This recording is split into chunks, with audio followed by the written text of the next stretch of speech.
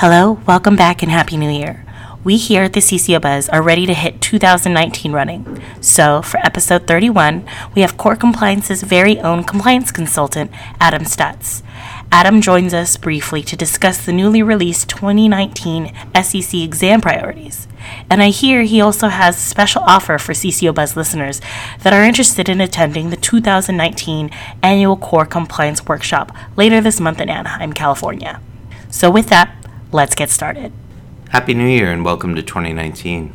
In December, the SEC's Office of Compliance Inspections and Examinations, or OCIE, released its 2019 exam priorities and is gearing up for a busy year of examinations of investment advisory firms. In typical fashion, OCIE's exam priorities cover a wide array of topics and are designed to address their fundamental mission of promoting compliance, preventing fraud, identifying and monitoring risk, and informing policy. Due to new risks and the evolution of existing risks within the industry, OCIE's exam priorities have shifted to meet its mission of ensuring heightened oversight of the securities industry. In this CCO Buzz, we're going to look at a few of the exam priorities and what these priorities mean for investment advisory firms. For 2019, OCIE will focus on certain areas of the securities industry and U.S. markets that represent increased risk for investors. The 6 areas that OCIE plans to focus on include retail investors, including seniors and those saving for retirement, compliance and risk and registrants responsible for critical market infrastructure, continued focus on FINRA and the MSRB, digital assets, cybersecurity, and last but not least, anti-money laundering.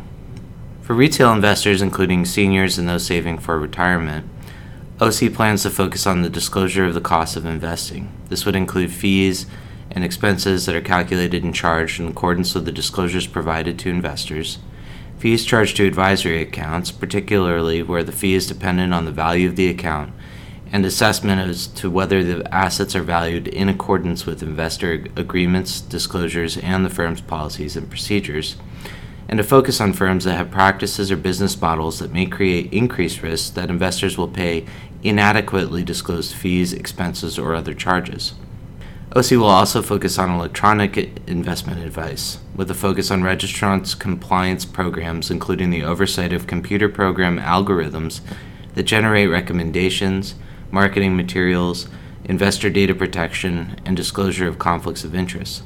With respect to senior investors and retirement account products, examinations of investment advisors and broker-dealers that offer services and products to investors with retirement accounts will focus on, among other things, investment recommendations, sales of variable insurance products, and sales and management of target date funds.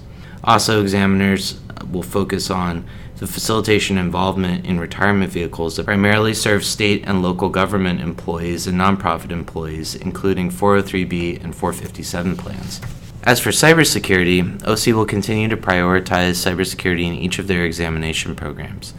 Their examinations have and will continue to focus on, among other things, governance and risk assessment, access rights and controls, data loss prevention, vendor management, and training and incident response.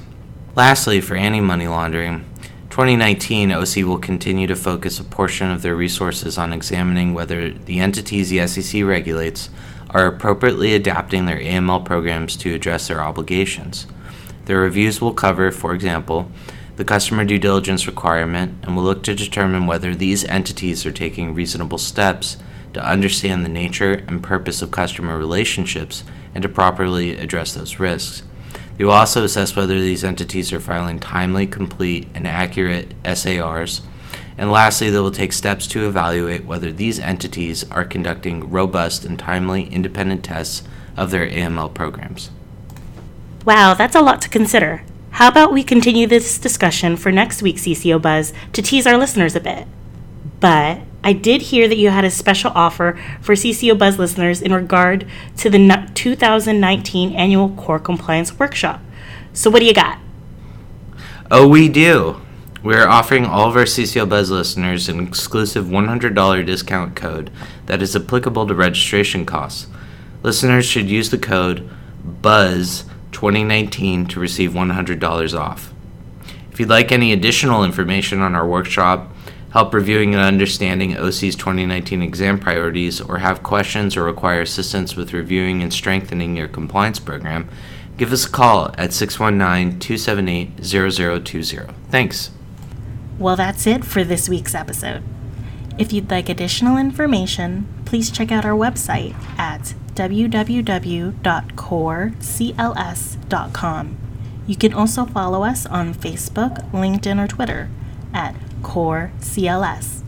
Thank you, and we hope you tune in to next week's episode of the CCO Buzz.